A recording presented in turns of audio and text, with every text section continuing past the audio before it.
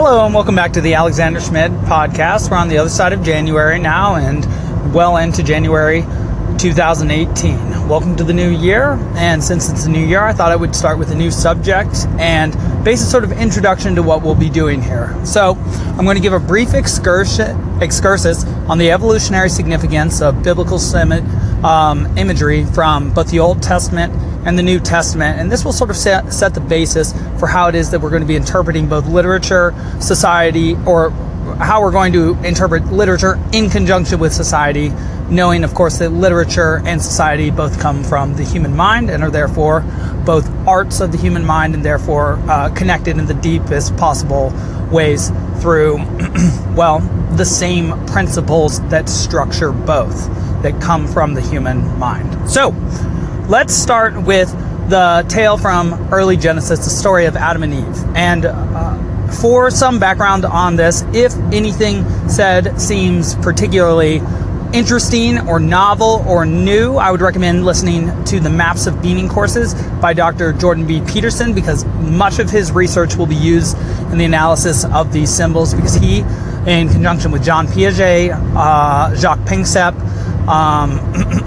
Carl Jung, and contemporary cybernetics students like Ray Kurzweil, as well as affective neuroscience students like Jeffrey Gray, have done some very, very, very good work on the evolution of consciousness, both within the context of a human life and in the context of the evolution of human society. So, let's look at the story itself. So, there's Adam, the first man, there's Eve, the first woman, there is a tree of the knowledge of good and evil, and on that tree there is a snake. That snake offers a fruit to Eve, which she then offers to Adam, which then makes them both seem to be naked, which makes them hide from God, which then leads to them leaving the garden with various negative effects appending to their lives afterwards, not the least of which having Cain and Abel and having to endure the tragedy of one child killing another. So, let's understand from an evolutionary perspective exactly what's happening in this story. First and foremost, why is it that Eve becomes conscious before man? Well, as Jordan Peterson says, most likely the case is that women became conscious before men did, because what women do in human culture is they're the ones that guard, they are allowed to be choosy maters, unlike, say, chimpanzees, for example. And so, in so doing, they enforce the selection mechanisms of the species, which suggests that if there is an attribute which humans embody, that it has been selected for through sexual selection by women.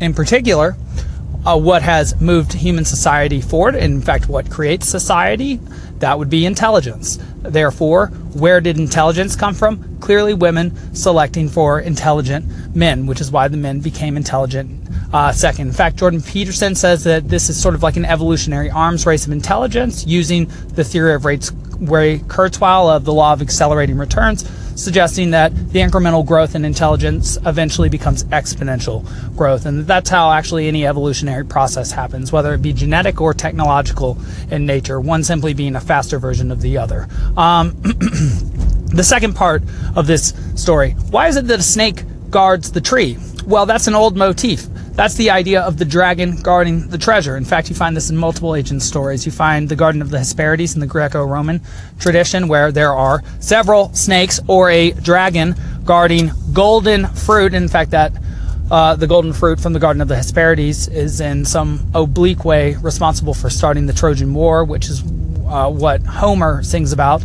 in the Iliad, which is the first song of the West, you might say. So a snake guarding a tree with a fruit that you have to pay a steep price for is a part of two of our major traditions, at the least. And, snakes on trees also get into the German tradition as well, with, of course, Yggdrasil and the Midgard serpent. So there's nothing too unique in making that sort of claim. So the next question would be this: why is it that the fruit gives Eve the knowledge that she will die? Or why is it that it makes it so that she will die? Because the snake says, this does not make it so. And so, why is it, sorry for the break there, and so why is it that the snake says that you will not die when you eat from this tree, Eve. Well, the thing is that what is it exactly that Eden represents?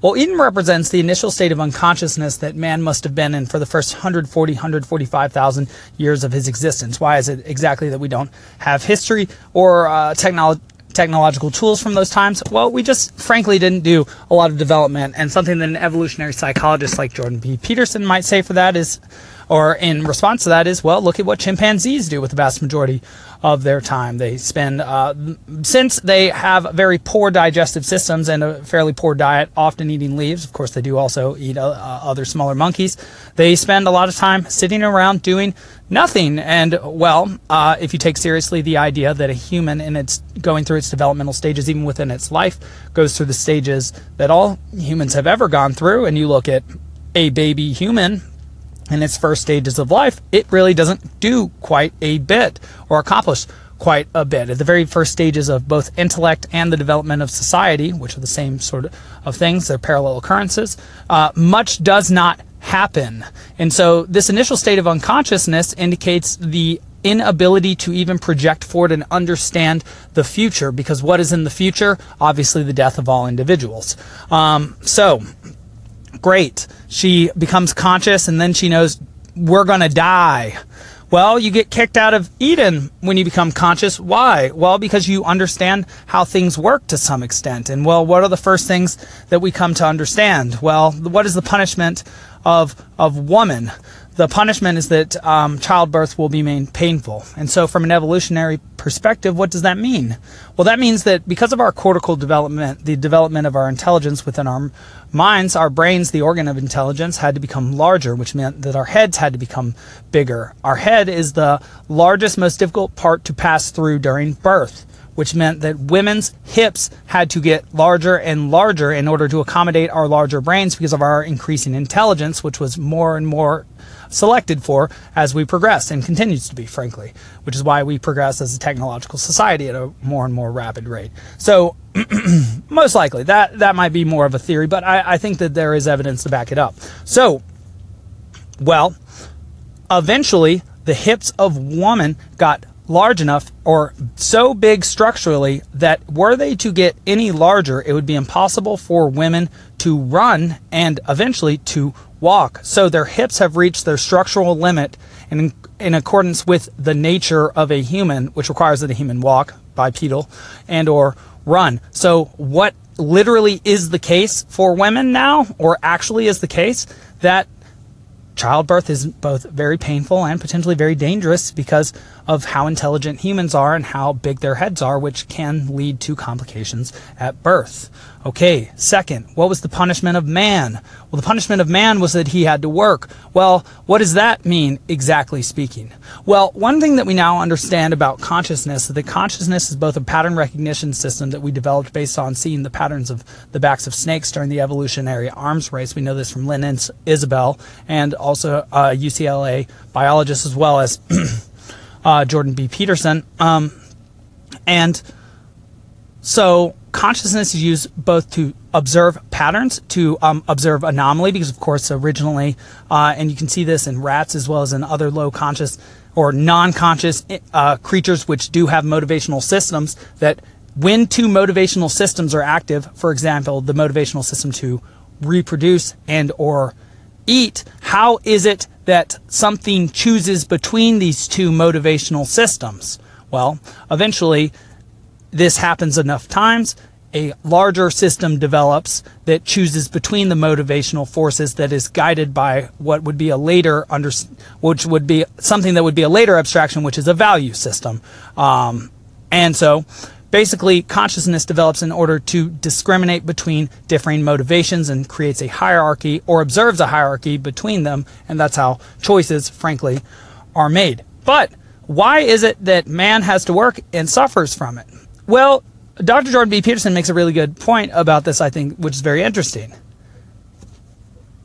And the point is this. The nervous system of women seems to be slightly less differentiated from that for men, so that a woman is better at multitasking, because from an evolutionary perspective, women spent more time with young children who were helpless, keeping them from dying, feeding them, developing them to some extent. And Jordan B. Peterson suggests that this is why you find more fringe element men, you find more low IQ men than you find low IQ women, but you also find more, say, top end, high IQ men. And he has several statistics about, say,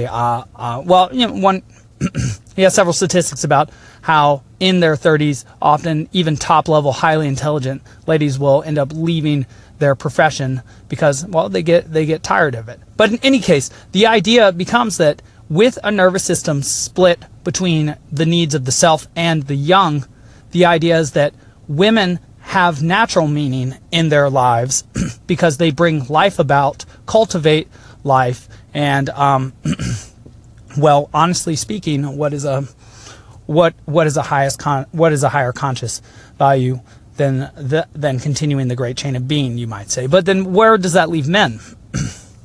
Well, frankly speaking, the work of men, at least from an evolutionary perspective, seems to be that they have to find value in that which they produce in the world. What is it that they produce in the world? What is their proper work? Well, it's that which is proper to man. What is proper to man? That which man has evolved over the most amount of time. That's intelligence. What is the proper product of man that helps him to be safe within the natural world? Well, that's society and all the implements of society. And so what is the natural work of man that gives meaning to his life? The production, implementation, and the protection of the tools and institutes of society. So whether that be laws, walls, weapons, things to eat with, scientific innovations, anything and everything that you're surrounded with insofar as you're in a room is a product of human society and the work of those around you, whether it be your books, your desk, your lamps, which are connected to the electrical system, or your toilets, which are connected to your plumbing system, or your toothbrush. Everything around you was created by intelligence, and therefore has been the work that has been created by society, which is created by minds, which is created by the men and women around you. And so that's how we'll be perceiving these sorts of symbols. In the next podcast, we'll get into the parallelism between this Old Testament story and the New Testament story of Jesus, and just some small aspects of it. And just as a small teaser, for example, take the medieval image of the Madonna holding the dead Jesus, a very particular and common image that you see both in Catholic cathedrals as well as in much medieval art. And so just as a sort of a tantalizing first touch at that, one might understand that Mary in this instance, and Mary derives her name from Maria, which means the sea in Latin, which of course we know all creatures have come out from, the primordial, the first in rank, ooze. Well, what is she? Well, she's Mother Nature. She's that from which all life springs, and in particular, why male life? Why Jesus? Well, male life indicates intelligence, that which is thrown out into society, that which must work in order to have meaning. And so, why is man created if he must die? Well, he's created so that he must die because man is not simply intelligence, which is immortal as far as we're concerned, because society, ever since it has begun with cave paintings, has progressed and maintained until this moment, suggesting that insofar as humans have been intelligence has never disappeared from their society, even during our darkest age. But intelligence wants to be immortal. But human beings are not immortal. Why? Well, that's because we're made from matter, and matter is subject to entropy. And entropy means that all physical systems, including our bodies, will eventually fall apart. So, how does man maintain immortal society and intelligence if particular men are always dying? Well, that's simple. Nature brings about new men to embody by learning that which has happened in the past, to acquire the ability to see the past in the present through awareness or intention. This is the eye on the back of the dollar bill, or the eye of Horus, awareness, the highest virtue.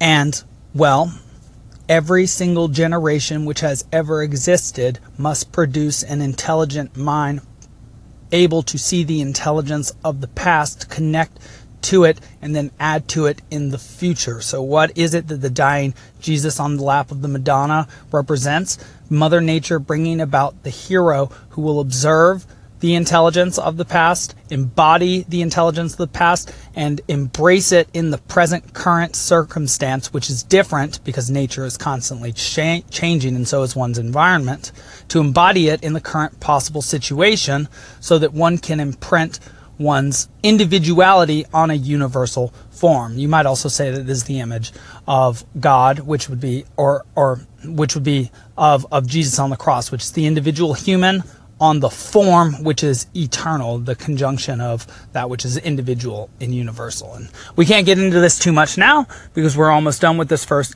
podcast, but welcome back to the Alexander Schmid podcast. If you have any questions, I know this is all very interesting and obscure symbolism, please do call in, leave your comments, do subscribe, and we'll be producing more and more content, and especially in these early stages, I'll be responding to any and all questions that I can. Thank you very much for listening in, and have a wonderful Saturday.